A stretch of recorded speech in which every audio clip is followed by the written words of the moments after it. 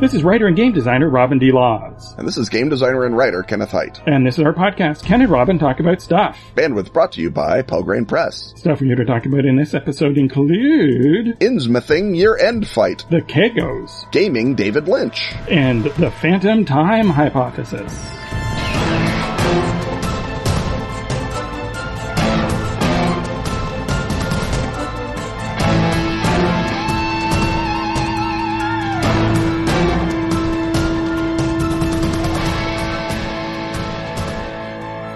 Everyone remembers their first trip to the island of Alamarha. You mean that strange, conspiracy-ridden island off the coast of North Africa, known for its lax regulations and mysteriously authoritarian government? I thought it was in the Mediterranean. Didn't everyone? Atlas Games, the publisher of Feng Shui and Unknown Armies, is at it again with a brand new Kickstarter. This time it's a new edition of Over the Edge, the legendary role-playing game of weird urban danger. Jonathan Tweet is back at the keys, inviting us to join him in creating unique, unorthodox characters ready to get into all kinds of trouble. It's the same Alamarha you always knew, only this time it's completely different. If rampant New Age occultism, gangs of baboons, twisted assassins, and mad scientists in a modern-day setting of weirdness and menace tickle your fancy, this is the Kickstarter for you. Over the Edge is now kickstarting, and you can make your pledge at atlas-games.com/kickstartote. Offer open to humans and tulpas. Tulpas before pledging. Ensure your credit card is valid and not part of the illusion.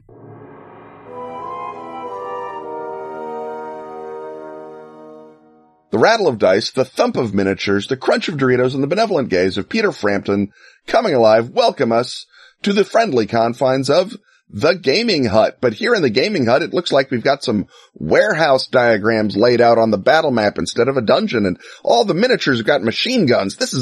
Is this awesome, or is this anticlimax? That's our question. When you put the climactic battle in the coda, is it okay to have the FBI come and blow up Innsmouth? Robin, I presume that, since the standard answer is, no, the player character should always be the center of all major action, that we are answering yes with a but or no with an and. Well, the question is not, is it acceptable? Because it's role-playing, and so that means sometimes it is, sometimes it isn't. In this case, I think we both say mostly not, but there are times when it is acceptable because there are genre examples like Shadow over Innsmouth where the physical overcoming of the bad guys is not the main set piece at the end. So in that case, the set piece is one guy escaping an entire town, and it would be wildly out of genre, or rather, it would be a Robert E. Howard story if the one guy turned around and killed everybody in the town and had the big fight with them. And even in different genres of role-playing, players will have different expectations of when they can and can't get away with sending in reinforcements or having the other, the authorities come in and mop up the bad guys. And it will vary from group to group and person to person within each group. I know certainly in my own group there are, there's a player who always wants to not have a fight. And in part that I think is your training is what you played early on and how deadly fighting was in certain sort of classic game systems. And if you came of age in those systems, it's like, well, it's very dangerous to get into a fight. You've got to be smart and certain rules that tell you not to get into fights that you can possibly not. And it's like, and I know us and we're not smart. Yes. Whereas of course, other games, the whole point is that, that it's sacrilege to duck the big fight at the end because, the fight is the reward. That's the whole thing. That's what you're there for. That's what everything is leading up to. And, so for example, in an F20 game, you're there for the fight. So having the players want to just calling the King's Men to go and mop up the dungeon full of orcs. It's like, well, that's your job. So the question then is, if it is ever acceptable to have the big mop up in the coda, when is it acceptable and why? And I think we've already hinted at one thing, which is that there has to be some other big exciting climax to which the actual mop up is then the it deserves to be just sort of a throwaway thing because you've already had the big fun thing happen. Right. The other thing is that there is a question of control that the players will have is if they've gone to all the trouble to go into Innsmouth and identify it as a bad place and to escape, and they go to the FBI and the Navy and they say Innsmouth is full of badness, and the FBI and the Navy are like, we'll take care of it, no problem. A lot of it depends on, are the players comfortable in allowing that to happen? And do they believe that the FBI and Navy in game are competent to wipe out Innsmouth? In Lovecraft's story, obviously, they were at least competent to knock out the surface of Innsmouth, but the Deep One City remains beautiful and serene below the waves, and even the submarines weren't able to destroy it. So your player characters may say, if you want something done right, you got to do it yourself. We have to hijack a ballistic missile submarine and launch nuclear torpedoes at Innsmouth. And that's the only way we're going to know that it got done right.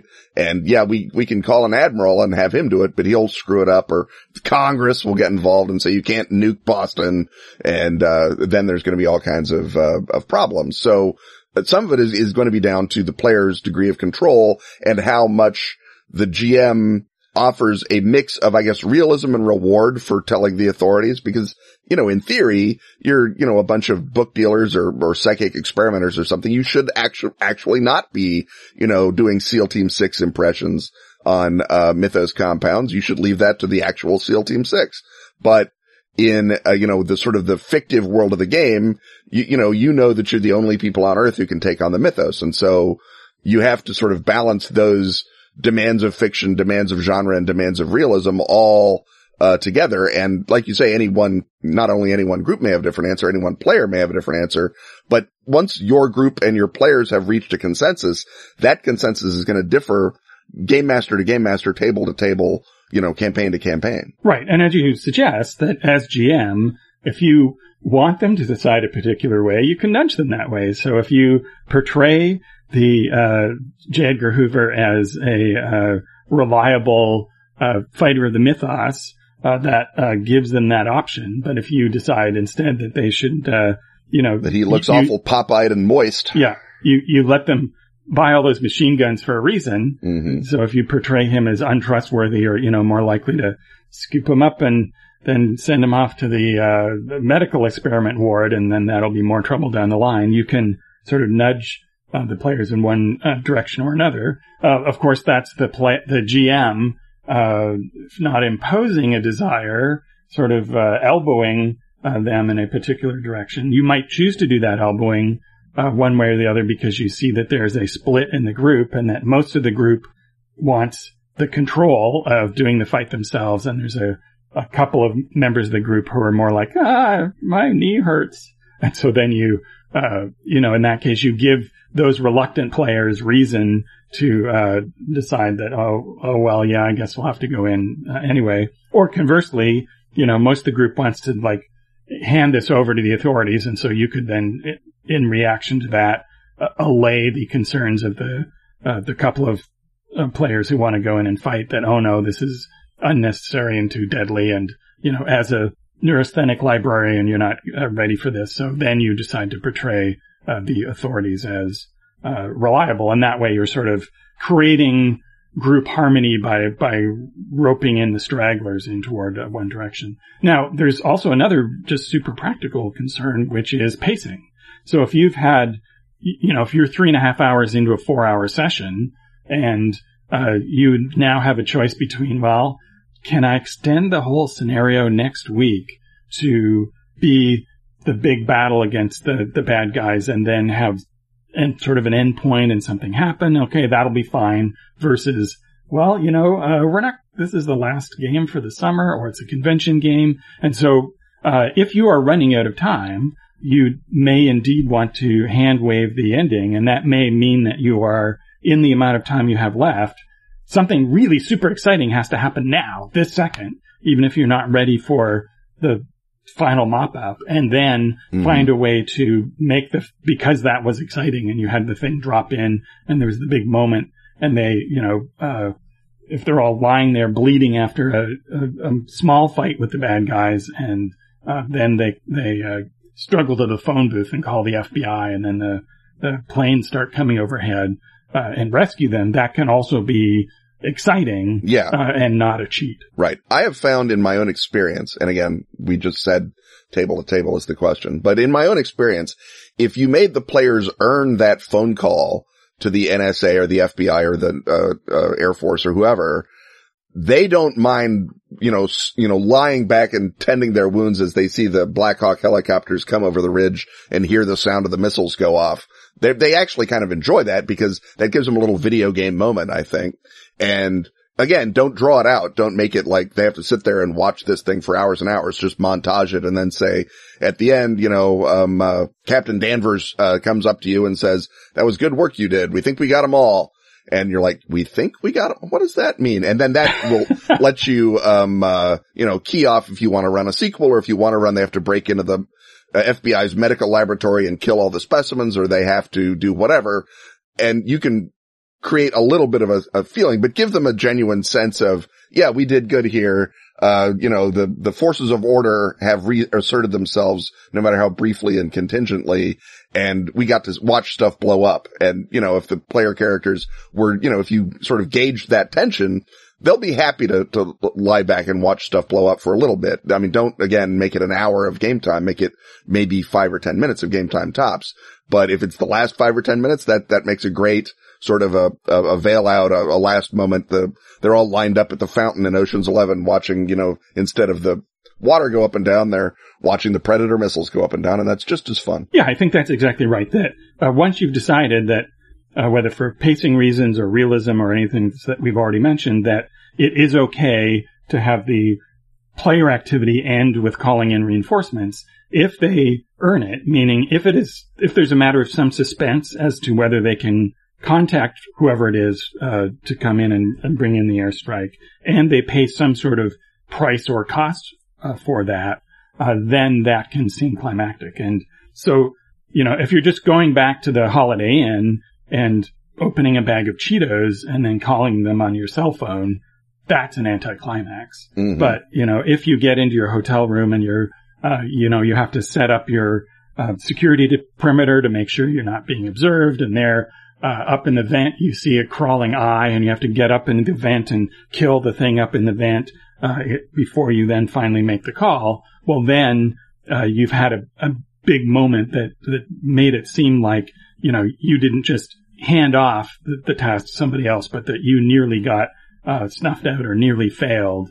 But then, that by finally overcoming whatever that last obstacle is to making the call, then that feels satisfying. And of course, in Shadows over Innsmouth, escaping the town is the equivalent of that. Mm-hmm. The other thing that you can possibly do, in addition to making, surviving to make the call a price, have a monster present, they make the call, but they are immediately counter battery fire, right? By saying the word Innsmouth over a phone line, they've attracted the Etheric Guardian. And so the conspiracy now sends a wave of bad guys after them, and they have to survive the consequences of making the call, even if sort of chronologically, it's like, we already made the call, the Navy's on their way, you guys are screwed. They still have to survive the consequences of making that call. And that can be another, thing, as opposed to an interdiction attempt, a sort of punishment, counter battery, problem solving attempt, especially if one of the people that, shows up to kill him is a shape-shifting lizard man or something.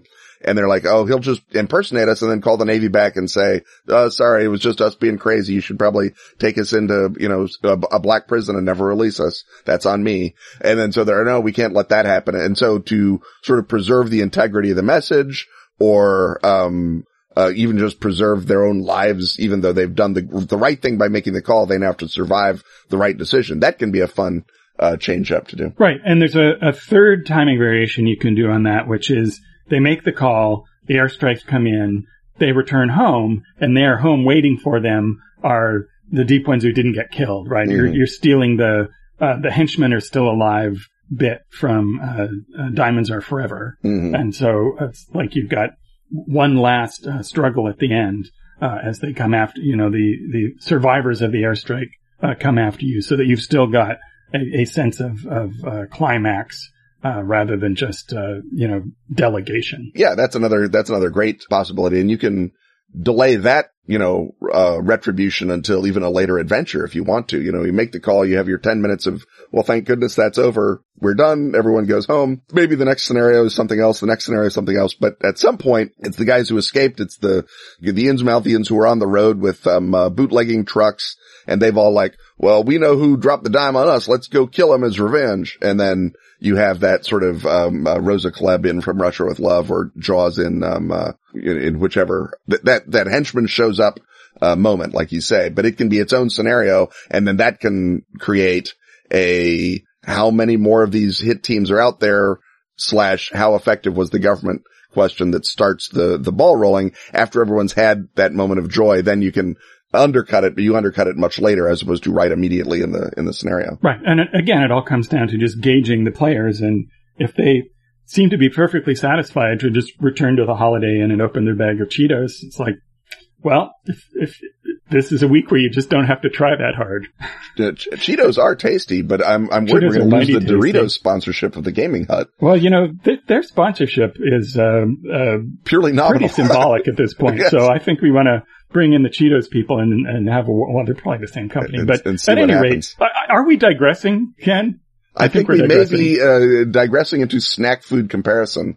And at game and at podcasts, you know what that means. That means next segment, man. Exactly. Next segment. More action.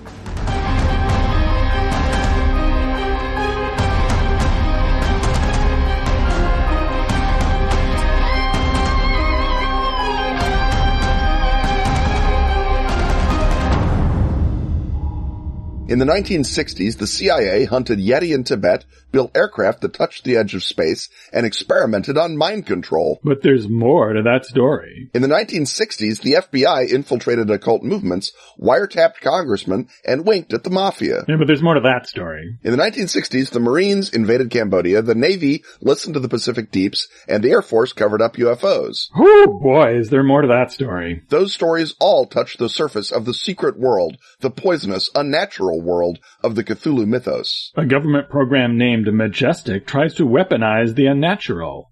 A government program named Delta Green tries to destroy the unnatural. In The Fall of Delta Green, you play the agents of Delta Green, caught between your oath to America and your duty to humanity, caught between a world on fire and the icy cold of other dimensions. Written by Kenneth Hite, The Fall of Delta Green adapts Arc Dream Publishing's Delta Green the role-playing game to the award-winning Gumshoe engine. The Fall of Delta Green is a standalone game of standing alone against inevitable destruction. Delta Green falls in 1970.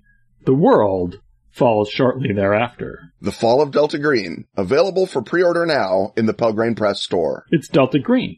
It's the 1960s. In Gumshoe. What are you waiting for? The end of the world?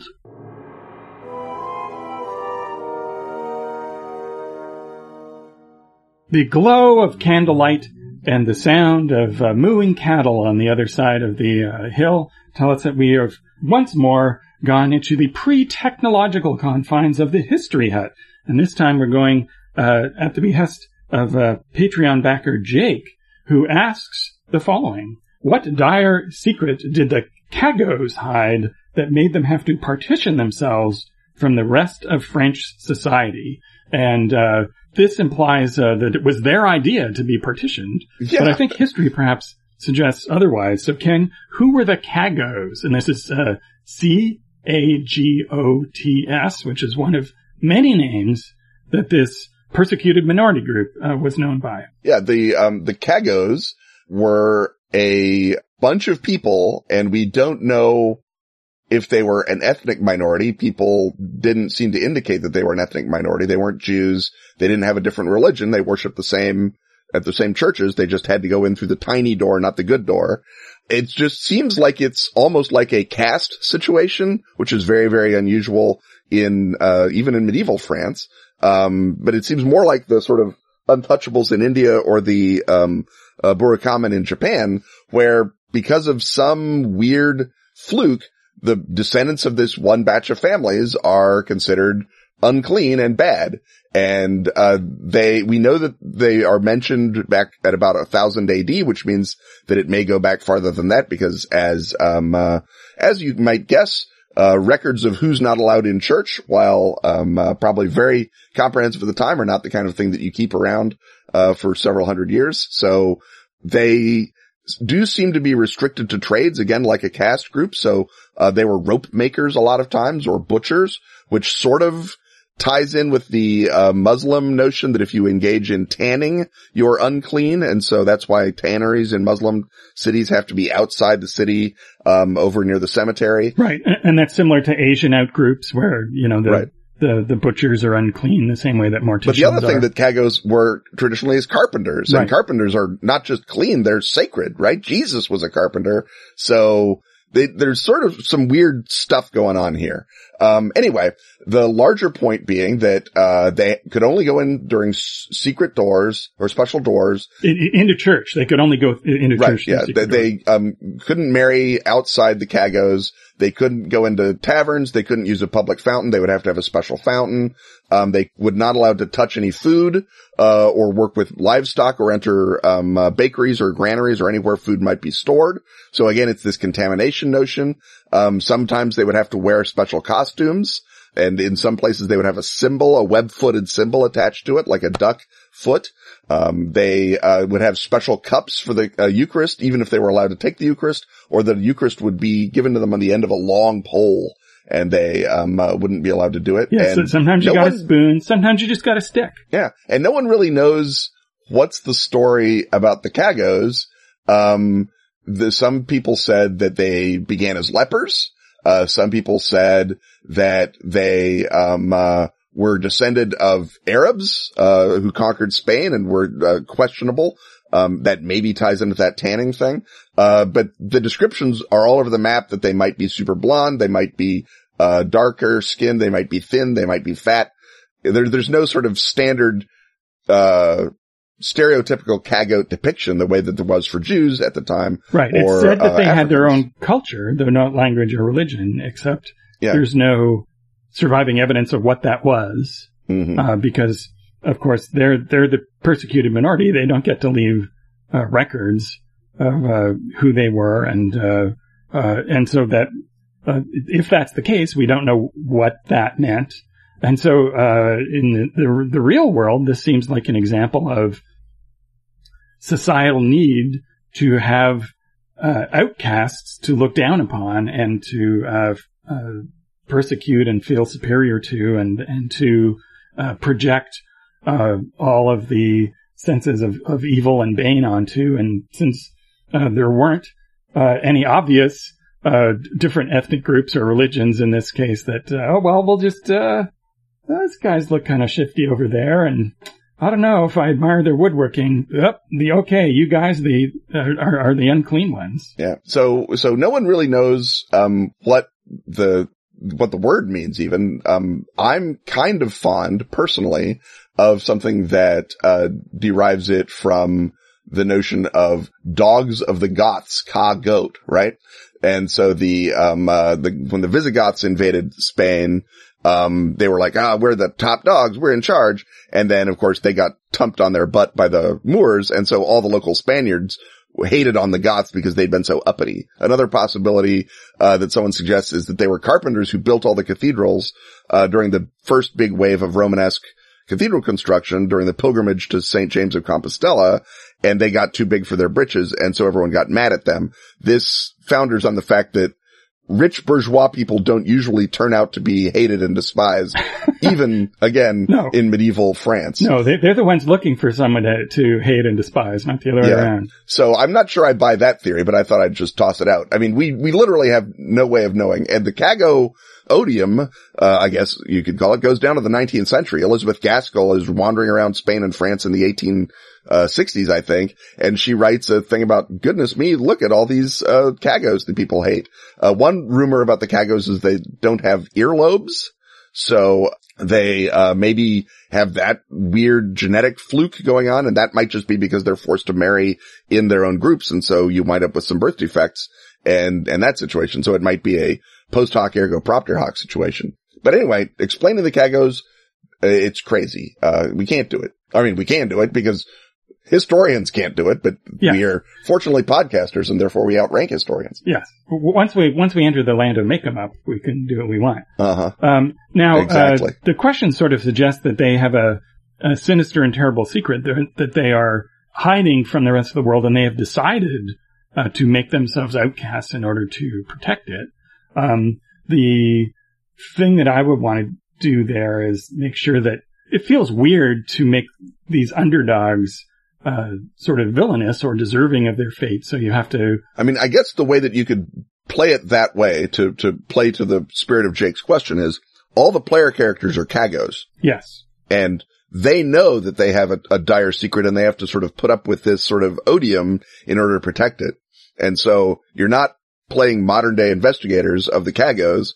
You're either playing modern day secret heirs to the Kagos, or you're playing Kagos in a medieval game of some sort, an F20 game or a Ars Magica type situation where you're in medieval Europe, or as I say, Victorian Europe, and you know that all the spitting and odium that comes at you, that's all well and good because you have to protect this secret of this power, and the outsiders aren't worthy of it because look how mean they are. Right. So it may be that you could work. Have this sort of you've taken on this sort of ritual chaos that really all these prohibitions that you can't use a public fountain or hold a cabaret, that these are now being enforced by broader society. But originally, these are things that you agreed to take on in order to gain the mystical energy that you needed in order to preserve the world from whatever it is that's going to manifest if you don't continue to suffer, that you've taken on the sufferings of the world. I mean, here's the possibility, right? There is a belief that the Holy Grail is in Spain. It's on the other end of Spain than the Kagos, but let's not worry about that right now. And maybe the Kagos are the guardians of the Grail. And the reason that they can't, be part of society is because they have to take on Jesus's role as suffering unjustly for other people's sins because they drank from the Grail. And so they are going to be, persecuted and maltreated, and people are going to throw things at them just like Jesus. And it's the Grail that has caused this to happen. And like you say, it's a gas, and it may have been one that the first Cagote, Jean Cagote back in 999 AD or whatever said, yes, I accept this for me and all my children, in the name of the Grail. Or it may just be a symptom of the Grail that once you drink it, you're so spiritually pure that you can't stand up for yourself, and you can't do anything that would ever make anyone else harmed. And so, of course, people being bullies and monsters, they take advantage of that. Right. And that part of being regarded as pathetic or unclean, of course, is part of your sacred trust in protecting the Grail from anyone who might come and take it. Because, of course, this is the medieval era. People have preconceptions, and so they expect the Grail to be in a vast castle made out of pearl, or, on a remote island, guarded by sylphs and nymphs or something. And so the idea that it's just, buried underneath the slaughtering, slab at the local butchers, that it's just in this crummy area where no one even thinks to go, right? All of the shiny knights coming in are just gonna, they're maybe gonna kick the Kagos if they get in their way, but they're not gonna think that these, poor bedraggled, wretches are the ones who hold the Grail. So it's also part of that, the same misdirect that, leads people to think that, the Grail is on the other side of Spain, that you have to be, humble and humbled in order to protect the Grail without giving into the temptation to hand it over to the temporal powers who are going to misuse it and defile it. Right. And so your story is either some outsider wants the Grail, like you say, maybe a knight, maybe, the Moors, if you're setting it during the Reconquista. Maybe it's the French Revolution who's like, we have to, we're here to end all your persecution and suffering in the name of reason. And also, if we find the Holy Grail, we're going to destroy it because that's what we do to relics. And so maybe you've got to, fight the French Revolution, who is out there trying to, sort of do good your life out of being a wretched refuse. But you know that if they find the Grail, it's bad news. You might be protecting the Grail from any sort of person, or it might be the sort of standard, sort of Jedi / Harry Potter situation where, oh, no, there's a dark Kago. There's a guy who's using Grail power for badness. Just like, even Jesus picks one bad guy in his disciples. So out of every 12 Kagos, every so often, there's a bad Kago, and he's going to try and use dark Grail energy to say, you know what? I hate everyone who bullies me. I'm going to kill them all with my dark Grail power. And you have to sort of hunt him around through medieval Europe, sort of like hunting down Darth Vader, except, again, medieval times. Right. Well, now that we've once again given away where the Grail is, yes, always for us to escape the through a separate door, yes, not exactly. the real door. Take our Eucharist spoons with us and see what lies on the other side.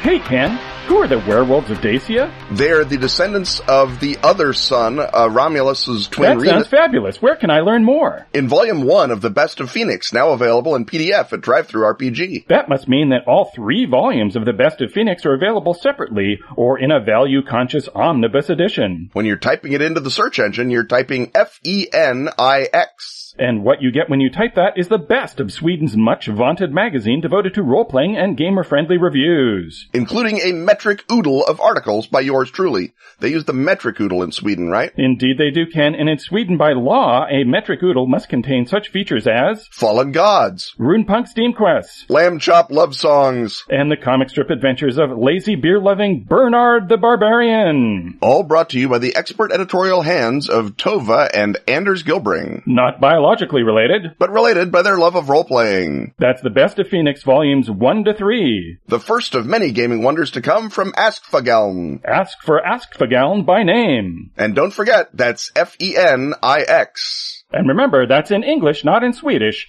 In English, not Swedish. Protect the show from fatal time anomalies alongside such finely calibrated Patreon backers as Arjen Poutsma, Josh Borlace, Jeff Dean, Drew Eichels, and Daniel Markwig.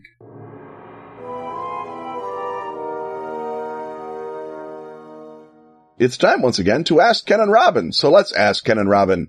Patreon backer Jacques de Villiers asks Ken and Robin, Gaming David Lynch, Twin Peaks. I suspect he asked a longer question that has been boiled down by our efficient podcast boiler to that essence. So Robin, how does one, and I suppose the implication is, would we game David Lynch and specifically the Twin Peaks universe? So, Twin Peaks is one of the quintessential examples of an existential mystery where there is an investigator, there's an investigation, and in the original series, there's a murder investigation, and the investigators are police officials, local police, and an FBI agent.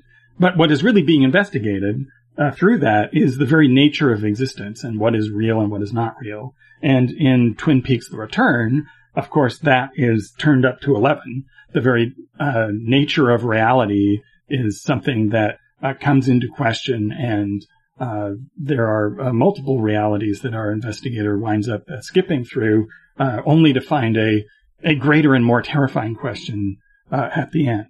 So the first thing I would do is go back and listen to episode 163 of this podcast, where we talk about existential mysteries in general. Ken, do you want to sort of briefly talk about existential mystery and how you turn that into a gaming experience? I mean, the very basic approach is that the existential mystery is a mystery in which you are discovering answers, but they're not necessarily the answers that you're asking, or if they are, the answers are on such a large scale that they do not seem to apply directly, but somehow the curlicues of the narrative apply them anyway. So you're sort of looking at, I Heart Huckabees is the one that I always think of as the standard, but there's a lot of other examples of this. Inherent Vice, that's sort of, the gold standard ones. And then of course, obviously Twin Peaks, began as a sort of procedural set in a soap opera and, eventually became a purely existential mystery in that literally by the end of The Return, the crime that Dale Cooper is investigating is the problem of evil, right? He's investigating theodicy. He's not even investigating Laura Palmer necessarily. But the nature of evil and where is it located and what caused it. Right. And can it be undone? Right. And that's sort of very much the existential, detective question is, given that the world is disordered, do we embrace it or do we fix it? And can it be fixed if we wanted to do that thing? And usually the answer is no. So first GM tip, start sort of normal. With an apparently, accessible mystery, because it takes a while before, you realize that Bob, the killer, is a possessing demon. It's not just a person who has killed Laura Palmer. In fact, in the European version of Twin Peaks, it is just one of the normal characters who turns out to have killed her. And then slowly start to weave in the surreal elements. Now, you probably want to do it less slowly than the original series did, just because gamers, they want to have the genre elements crop up and sort of ground them in where things are. And so you probably want to start indicating a little earlier than the original show did that there's something supernatural or reality bending about the situation. And you can sort of spin out the mystery. The other thing, though, that you'd want to do Twin Peaks specifically is that, as you suggest, it was a procedural, but also a soap opera. So I would suggest a sort of a troupe-style play where the players control at least two sets of characters. So there's the investigators, the FBI agent and the local police, and, maybe you might have a civilian who's helping with the case. And then you have possibly scenes where you play the people in the life of the murder victim, the equivalent of the Palmer family. I assume you're not literally just going to recapitulate the actual events of the show, because that would be ridiculous, a head trip in its own way. So your equivalent of the Palmer family, and also then perhaps a third set of characters who are the other eccentric figures in the town who are possibly in the universe of suspects, at least at first, and before you discover the whole Bob thing, but then are also just doing their own sort of wiggy, eccentric things. And so, that would bring in the town doctor and the log lady and the various gorgeous, vapid teens getting into trouble. Now, before we sort of continue on this, I do want to sort of take a sidebar to mention a couple of games. There was a game that came out, way back before there was new Twin Peaks by John Fithian, among others, called Heaven and Earth, that took place in a small town with weird mysteries and et cetera. And it was a very sort of a standardy role-playing game in the sense of the mechanics were all pretty standard. There's now, I think, a third edition that came out a few years ago. And that might be something if what you want to do is play a sort of a standard role-playing game, but with aspects of weirdness in a small town. At least look at how Fithian et al. Handled it in Heaven and Earth. Obviously, there's, plenty of other examples. I mean, Tales from the Loop is kind of that in that it's small town weirdness. It's just that it's aimed in sort of a different direction. And then there's a card game that I played at New Mexicon that was even more fun and weird. It's a one session build the mystery and play through it game. So you're surreal, you can let your surrealist freak flag fly a little more. It's by a guy named Miles Gabbert called Tall Pines. And, that was a really great game too. But we are talking about playing it out, at the table with whatever your favorite engine is. Robin, do you think that Gumshoe makes sense for a game like this in which, by definition, discovering the answer is either, a side question or is actively deleterious to atmosphere? I think it would work perfectly, because it doesn't matter what the mystery is in Gumshoe as long as as long as you find a thing that leads you on to another thing. And that's, even in The Return, again and again, you see them finding clues that then lead them forward and pull them deeper into the case. So, and it's just that the clues either only advance the story but don't fit together into a coherent whole, or they advance the story, but they advance the story through a world of increasing surreal experience. And so the clue actually just acts as a little, like a mine car to carry you into the next, element of the theme park, not so much as a part of a mystery but a part of a narrative. Right. So there's even a part where, they find a cylinder with a document in it, and then they have to decode it and its coordinates, and then they go, oh, well, it's this spot in the woods, we have to be there. And then you get to that spot and everything goes completely, cuckoo.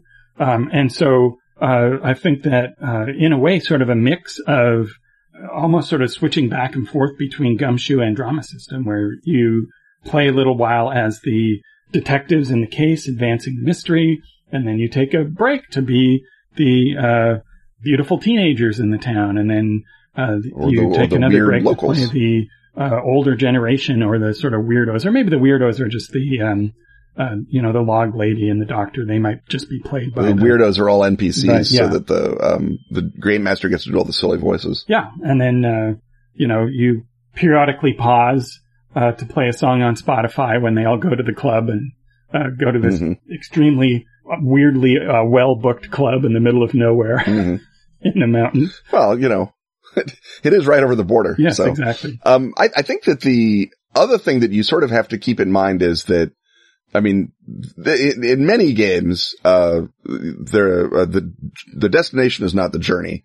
The journey is the whole point. And that certainly you can make that argument more or less for many role-playing games. But I think in this sort of a game, you really need to know that the players need to know that they're booking a travelogue. They're going through this world and seeing all this crazy stuff. And if they get to where they thought they were going, that's totally not the point. And if people are all bought into that, I mean, that's really the first bit, is you say, we're going to do this game and it's not going to be about who killed Laura Palmer. Or if it is, it sort of is, but it sort of isn't. Or we're going to do this game and it's not going to be about, is there pirate treasure at the bottom of the lake? And so you sort of let them know that the things that seem like they would be the clues or the questions, the mystery in another game, they'll still be a mystery. They'll still be acting, as motivators for the characters, but they're not the experience. They're not what you're at the table to do. And so the difference between a core activity, which is experience something surreal and try to come to terms with it, and the story is farther diffused in a game like this than it is in, say, Dungeons and Dragons, where the core activity is kill monsters and get their stuff. Oh, look at that. That's also, my character's goal. So it's working out really well for me. That sort of disjunction between, and I don't want to say the surface level and the deep level, because it's all surface level, for God's sake. It's a role-playing game. But the experience and the, way that you mediate that experience, they're going to be much different than they are in a standard sort of role-playing game. And that's the biggest hurdle. And if you can get over that, if you've built the kind of trust at your table that, a good GM should have been doing, players will put up with an awful lot as long as it's fun and interesting and goofy and they have something to chew on. And you give them the things that they want as people at the table that night, as opposed to what, in theory, their character wants to accomplish. Because obviously in Twin Peaks, every good character wants to bring the murderer of Laura Palmer to justice. And it's just as clear that if that happens, it will be a happy accident. Right. And so, I suggested earlier that things start out normal and then slowly reveal that they're weird, but you do need to either, get buy-in from everybody that you're playing an existential mystery, or be so entirely certain that when they find out what you're doing, that they'll all be on board with it. And that it's going to work, because it would be frustrating for a lot of people. And so my other piece of advice, of course, is to get the Twin Peaks soundtrack. And yeah. At a key moment, assuming you haven't explained what it is that you're doing, at a key moment, play the Audrey's dance cut for them. And, if they all get super excited about that, when they set their eyes wide and they realize what's going on, then you've got them. And, if not, you may need to, retreat somewhat from the full surrealism, because there are some players, who would delight in the fact that all they ever find is that the mystery is even weirder than they thought. Whereas other, players are gonna go, well, I want definitive answers, and also, can we hit something? So, the big number one piece of advice is to, don't play a David Lynch game for a group that is anything other than 100% up for a David Lynch game. Yeah. Don't play a David Lynch game for, Steve Bochco characters or players. The other thing is that if you are presenting it as a part of a ongoing campaign, that you can get away with geographically confining it, especially if your game already has sort of a weird sensibility. It's like, oh, this one town, this one place, Twin Peaks, Erie, Indiana, Hawkins, wherever. Yeah, that's where all the weird stuff happens. And you guys went into it and came out the other side. And that was your theme park. That was your moment. You've experienced the existential truths that exist in this town, but they don't have to follow you for the rest of the game. The whole rest of the game doesn't have to be about, digging into weird radio broadcasts or, figuring out, who's running ketamine to the teen center. You can just go off and do your regular game and fight, vampires or gangsters in Chicago just fine. Chicago's not Twin Peaks. But if you feel like the players are missing a little bit, you can hit them with a little sense that surrealism is following them, but it doesn't have to take over the whole game the way that it would if you're just playing straight up. We're playing Twin Peaks, deep dive into, a code that no one, including the, cryptographer, understands. Right. And once we're turning things over to the cryptographer, I think it's time for us to head through this exciting commercial message to see what segment might lie on the other side.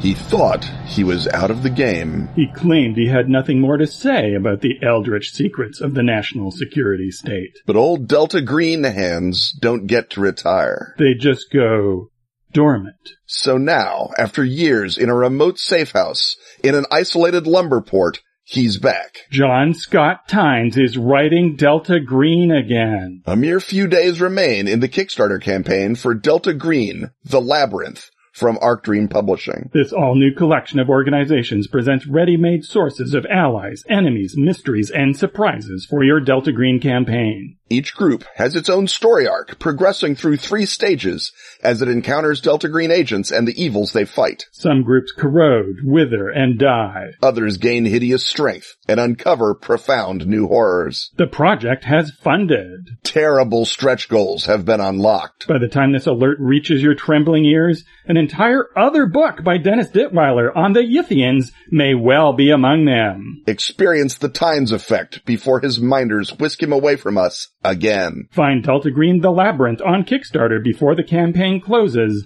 on July 31st.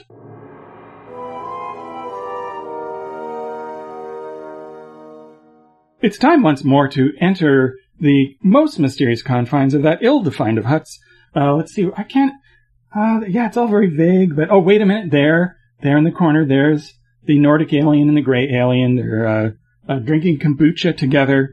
And, there's the window, and through the window I can hear the alien big cat screeching on the moors. Okay, I feel oriented in this most disoriented of huts. I'm in the Liptony hut, and this time, at the behest of Patreon backer Alexandria Perman, we are going to examine the phantom time hypothesis. And as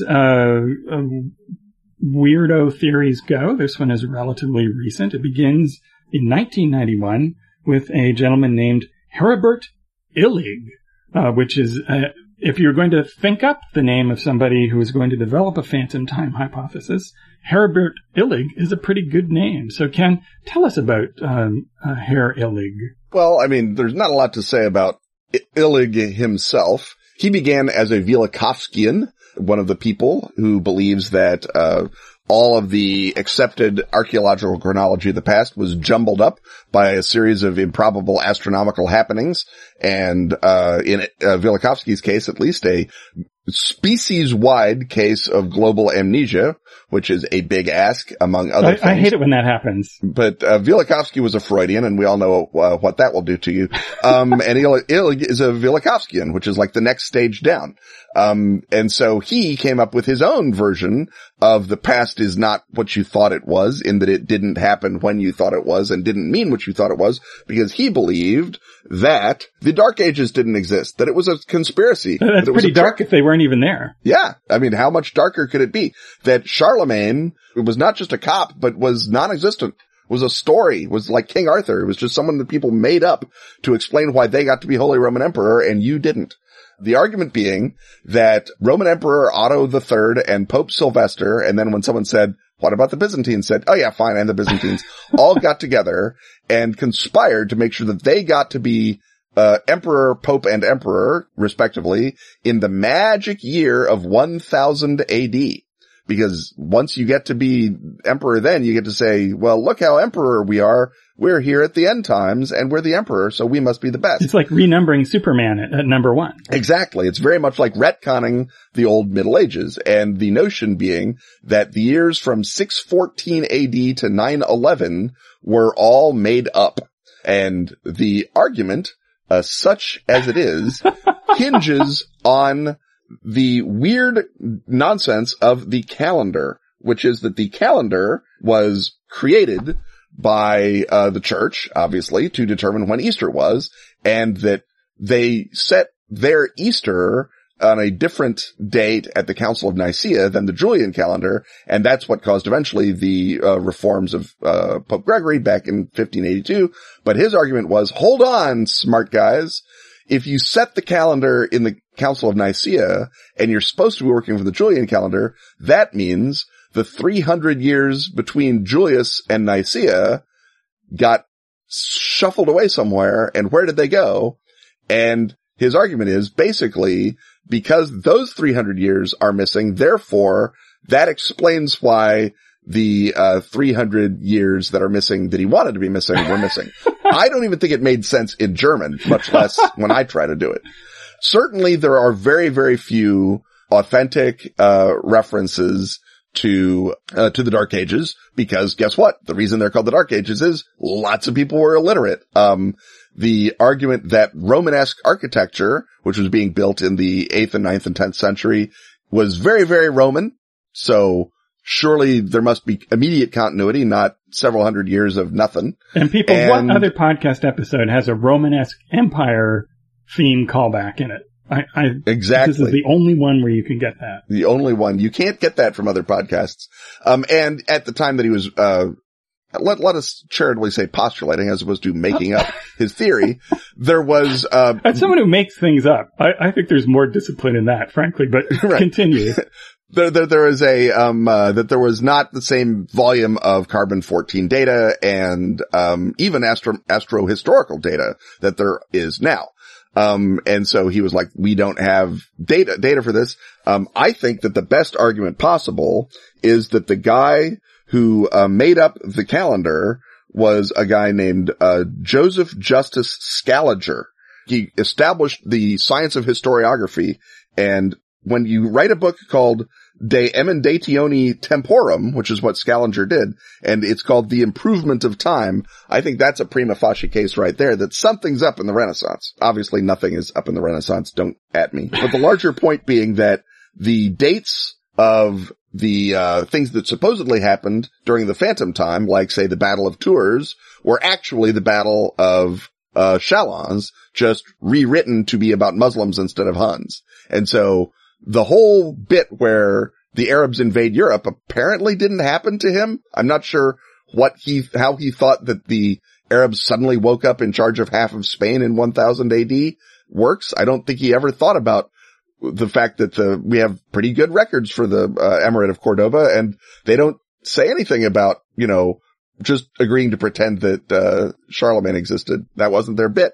And as you may note, the Emirate of Cordoba and also the Abbasid Caliphates and the other Caliphate Fatimids of the era, they didn't care that it was 1000, because for them it wasn't 1000, it was a whole different year. So why would they be playing along? Many questions should be asked of Herbert Illig, including, are you all right and do you need a lie down? Yes, because like the main body of Velikovskianism, this, far be it from me, but this seems like this is, what problem is this solving?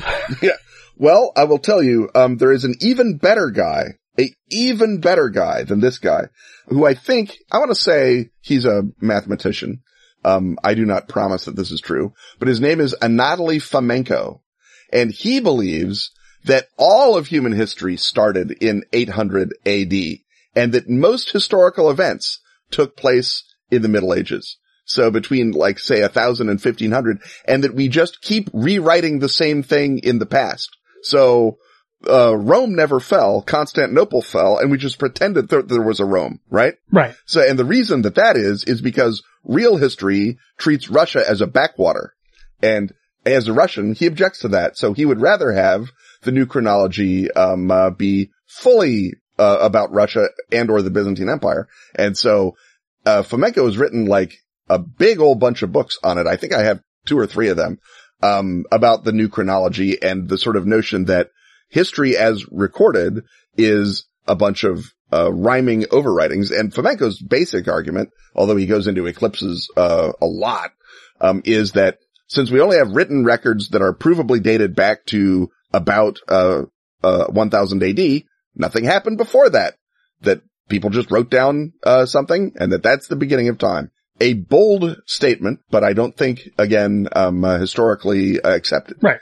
But Fomenko is he takes Herbert Illig and says, I'll see your missing 300 years and, raise you the entire past.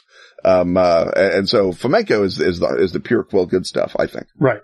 And so, at the point in the segment where we go, well, let's take this and make up some crazy genre stuff about it. We don't even have to do that because Philip K. Dick got to that first, because the Fomenko, it is still the Roman Empire and history is just on pause and is being constantly rewritten thing is intrinsic to Velis and also to Radio Free Albemuth, which is an earlier version of Velis that is so different that it is essentially its own separate thing, that the events of Radio Free Albemuth become a movie that they go to watch during Velis. And so it is one of a number of overtly or literally Gnostic belief systems that try to overwrite the brain of the Philip K. Dick character or one of the several Philip K. Dick characters, because it has that sense of a very obsessively detailed, completely absurd alternate reality that if you buy into it, then seems very credible because it's its own closed system where, if you keep, like any system where you just keep bending the evidence to fit what it is that you're trying to achieve, it has its own sort of dopamine satisfaction to it. Yeah, and the notion of, Velikovsky entitled one of his books, Mankind in Amnesia, to argue that Venus hitting the Earth is like being hit on the head in a bad 30s movie, and we just forgot. And the notion that some extra force, and let's just say ultra-terrestrials or whoever, abducted history for 300 years, and then we have missing time, and so we're filling it in with screen memories, and it's not owls, it's Charlemagne. And that, I think, is a more fun notion than the notion that that Illig or Fomenko have, although Fomenko, I think, is a little bit of that. But the notion that we are subconsciously trying to figure out what happened and we build something that sounds plausible, that, sort of ties into not only my own Madness dossier, but to Ash by Mary Gentle, which is where I stole the whole notion of a history that was true and got rewritten, and bits of it are still popping around. So that's a fun idea, is that the missing time is not missing in the sense that it never happened. It's missing in the sense that someone stole it and we don't know what they did with it. And once you start digging around in Charlemagne's, historical and physical remains, you might find evidence of ultra-terrestrial involvement. And that's the fun stuff. Right. And it's something you could also steal for a Yellow King game, because the concept of that is that there's a play that is rewriting reality. Well, reality includes not only the present, but the past, so that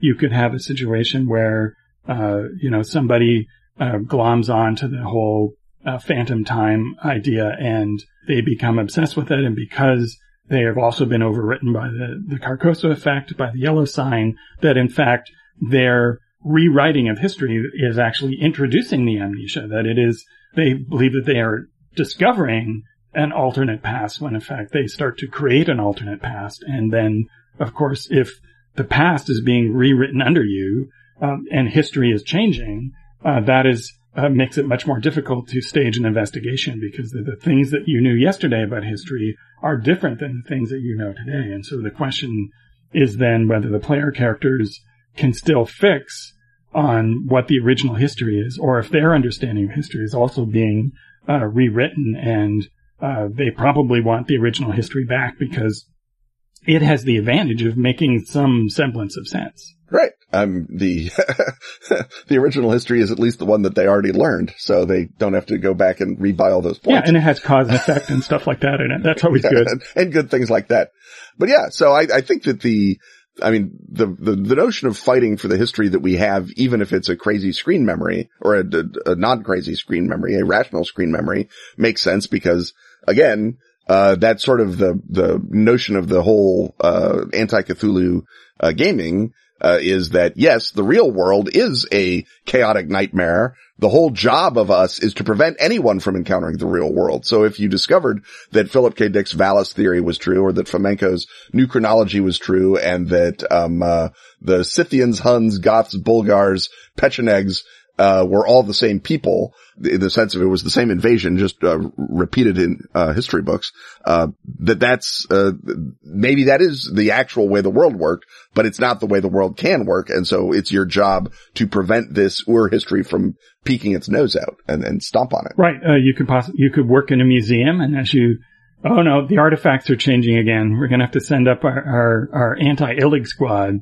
once more to find out who it is who's perpetuating the psychic effect backwards in time and altering the time stream that way, so that it's not a time machine or an alternate time frame, but that this corrosive thought pattern is rippling back into the past and changing it. And so one of the reasons to be a heroic archaeologist is to make sure that you have the artifacts and evidence that proves that history really happened as we understand it. Because if you're not careful, if you don't have enough of those items, the ability of these anomalous brains to make the past entirely fungible then reaches a threshold level, at which point you're possibly, you wake up the next day in Twin Peaks.